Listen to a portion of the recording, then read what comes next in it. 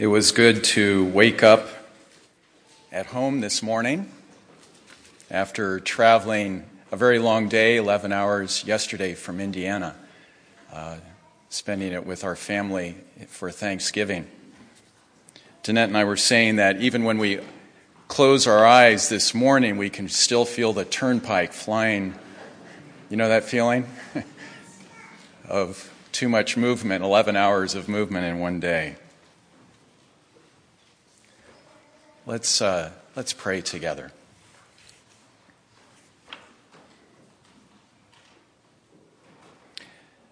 O God, in this winter season of growing darkness, and in the dark places in our own lives, we are a people yearning and longing for your light. And so this morning, as we reflect upon your word, we pray that you would shine upon us and meet us in our yearning. We pray this through Christ, the light of the world. Amen. A few years ago, a good friend and I spent part of an afternoon at the Art Institute of Chicago. And since we only had a couple hours, we decided to take one another around and show each other some of our favorite works of art. As a kid growing up in Jerusalem, I'd especially loved Marc Chagall's stained glass windows of the 12 tribes of Israel. They're found in the Hadassah Hospital, and if you ever collected stamps, they were on some Israeli stamps as well. And so that afternoon in Chicago, I took my friend to see another stained glass work by Chagall called America's Windows. And standing, if you've been there, it's a wall of panes of windows 8 feet tall and 32 feet wide. And standing there in front of those windows, we were completely enveloped in their warm glow of blue, blue, blue light. I posted a picture of the windows on listserv. You can look at it later. Standing there in front of those windows, the space felt so holy because of the light coming through them that everybody was speaking in a hushed voice as if they were in a church or perhaps in a cathedral. And the fascinating thing about those windows is that if we had arrived just a couple hours later, after sunset, those windows would have been completely dark, completely opaque. You see, their beauty came not from themselves, but from the light shining through them. Their glory came from their relationship and their proximity to the light shining through them. As Sheldon shared with us this morning, we're beginning a new season of Advent and a new church year of readings from the Gospel of Matthew. We're in a 3-year cycle of readings here in our church and throughout the global church. Matthew is the first year, last year was Luke, and the year before that was Mark. And as you can see in your bulletin, we've chosen the theme of God's light dawning as the focus for our 4 Sundays leading up to Christmas. You know, if you think about it, the Bible mentions light numerous times. I think there are almost 200 stories or mentions of light in our scriptures. Genesis, of course, opens with God saying, "Let there be light. On Mount Sinai, Moses' face shines after entering the radiant cloud of God's glory. When Solomon dedicates the temple, it is filled with God's luminous presence. I wonder if light is such a prominent theme in Scripture to help us to contemplate the great mystery of a God who is unseen and yet always present with us. You see, just like God, light is untouchable but real. Light overcomes darkness. Light makes vision possible. Light gives life. We can't see light, we can't see God, but both permeate our lives. Our Isaiah reading today takes us back some 600 or 700 years before Jesus. Remember that God has chosen the children of Israel to be a light to the nations, to be a contrast community to the world of God's justice and shalom, to be a model of God's special concern for the vulnerable orphan and widow and immigrant. But in Isaiah 2 today, if you read in the chapter before it, we find instead God's people oppressing the vulnerable and the poor. God's people worshiping idols and putting their trust in the weapons of war. It's very interesting. It's in these darkest of times that some of Israel's strongest prophetic voices emerge.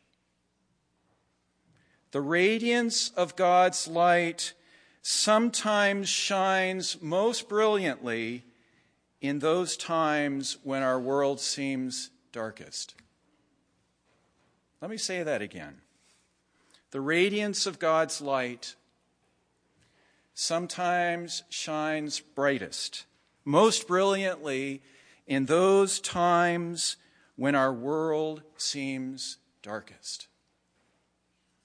And so prophets like Isaiah, whom we hear today, begin to anticipate the coming of God's servant who will fill the land with light. Jerusalem will become a display of God's glory, reflecting God's light to the world. And all the nations will come streaming to it. Swords will be beaten into plowshares, spears into pruning hooks. People will no longer be learning the ways of war, but will be training instead in God's ways of peace. And in that passage, we see people's very best creativity focused no longer on weaponry and destruction, but on building and planting and caring for the good of all. And then in verse 5, there's a very surprising change from all of this future, God will, to suddenly a focus on the present. The prophet Isaiah says, "O house of Israel, come now, let us walk in the light of the Lord." Live now. Live now, today, according to God's coming future. Demonstrate today the love and the justice of God's coming reign. Reflect the light of God now in your lives.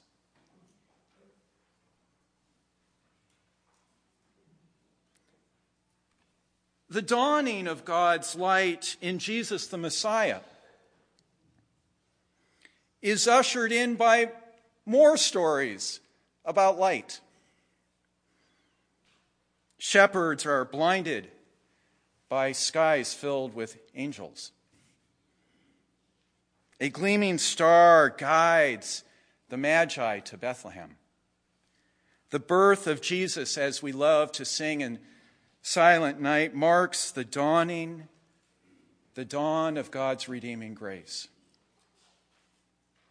And later, through Jesus' ministry and death and resurrection, his followers come to see that in Jesus they have encountered someone entirely translucent to God, or translucent with God. In him shines a light that no darkness can ever overcome or extinguish.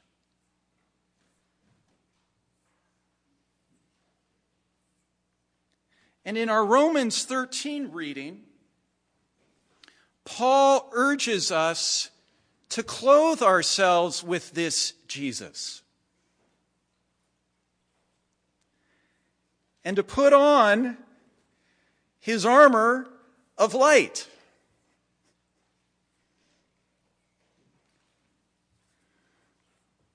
But notice that this armor is not meant for the destruction of our enemies, but for their healing and transformation. Look at Romans 12:21, right before our reading. Our goal is to overcome evil with good. And just right before our reading in 13:10, love does no harm to a neighbor. So in calling us to put on the armor of light, Paul is cleverly subverting military images to describe the nonviolent ways of the children of light. Wearing this armor of light, we join God's ongoing work of mending and healing and redeeming our broken world, living today according to God's future. And then in our final reading from Matthew 24, Jesus urges us to stay awake, to be ready, to watch and wait for his final return at the end of history, when he will come to set right all that is twisted and polluted and unjust.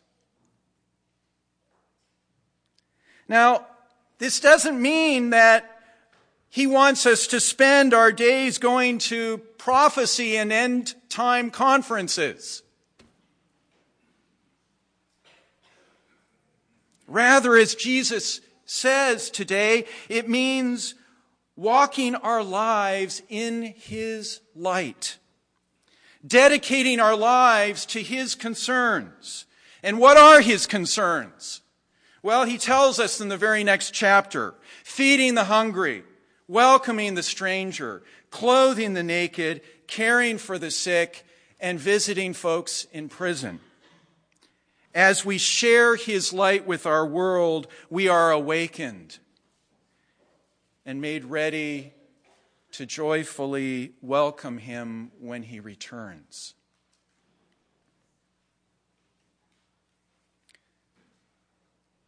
Chagall's windows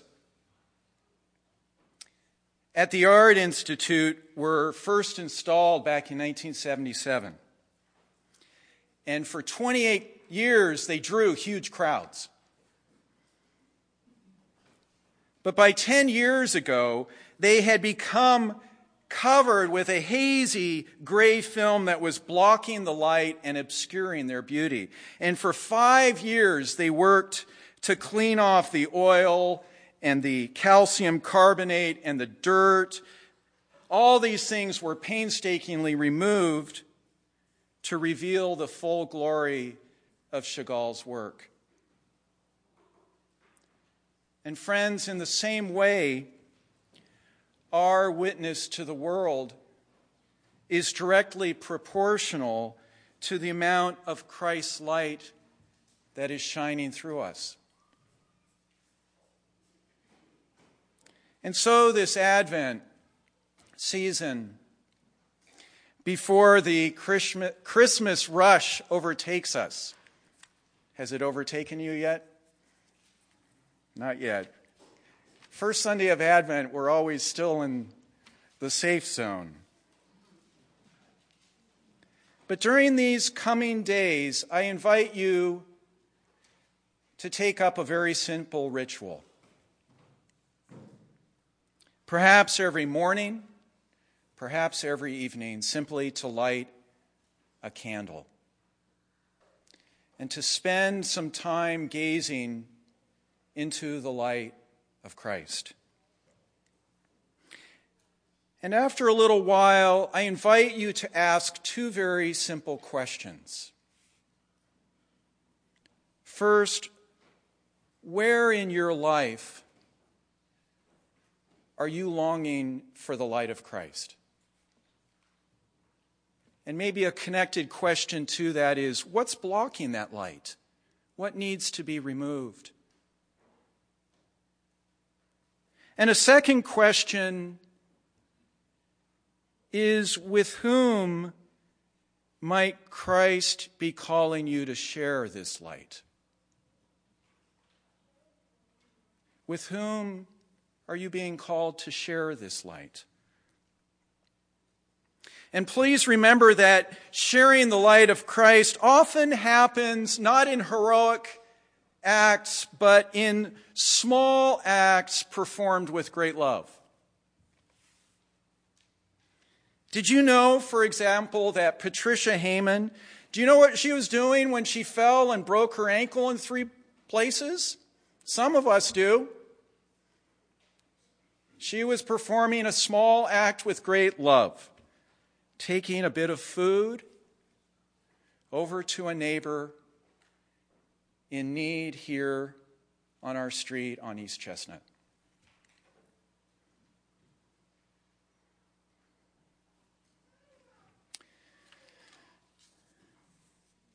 With this presidential election just 2 weeks behind us,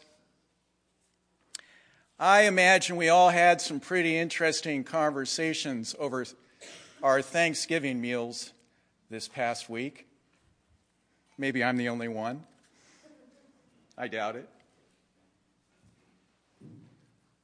I know some of us were feeling quite anxious about these family times because of significant differences about the outcome and how we felt about it. But sisters and brothers, whether you voted Democrat or Republican or third party, whether you lean blue or red or purple, Jesus' call to us here at East Chestnut remains clear and unchanging. Whatever you do to the least of these, you do to me. And I believe we may be heading into times now where this call to stand with the vulnerable,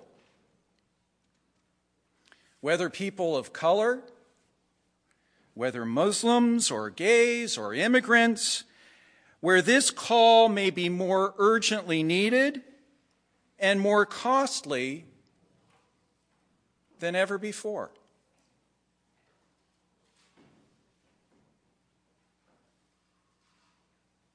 So here at East Chestnut, let us be together a community of loving resistance to the winds of hatred blowing through our world. A community where I can gather my tiny little flickering light with your tiny flickering light and yours and yours and yours, and together we can become a light the light of Christ together. A light that is untouchable but real.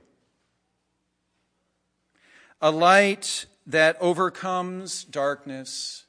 A light that makes new vision possible. A light that gives life to all.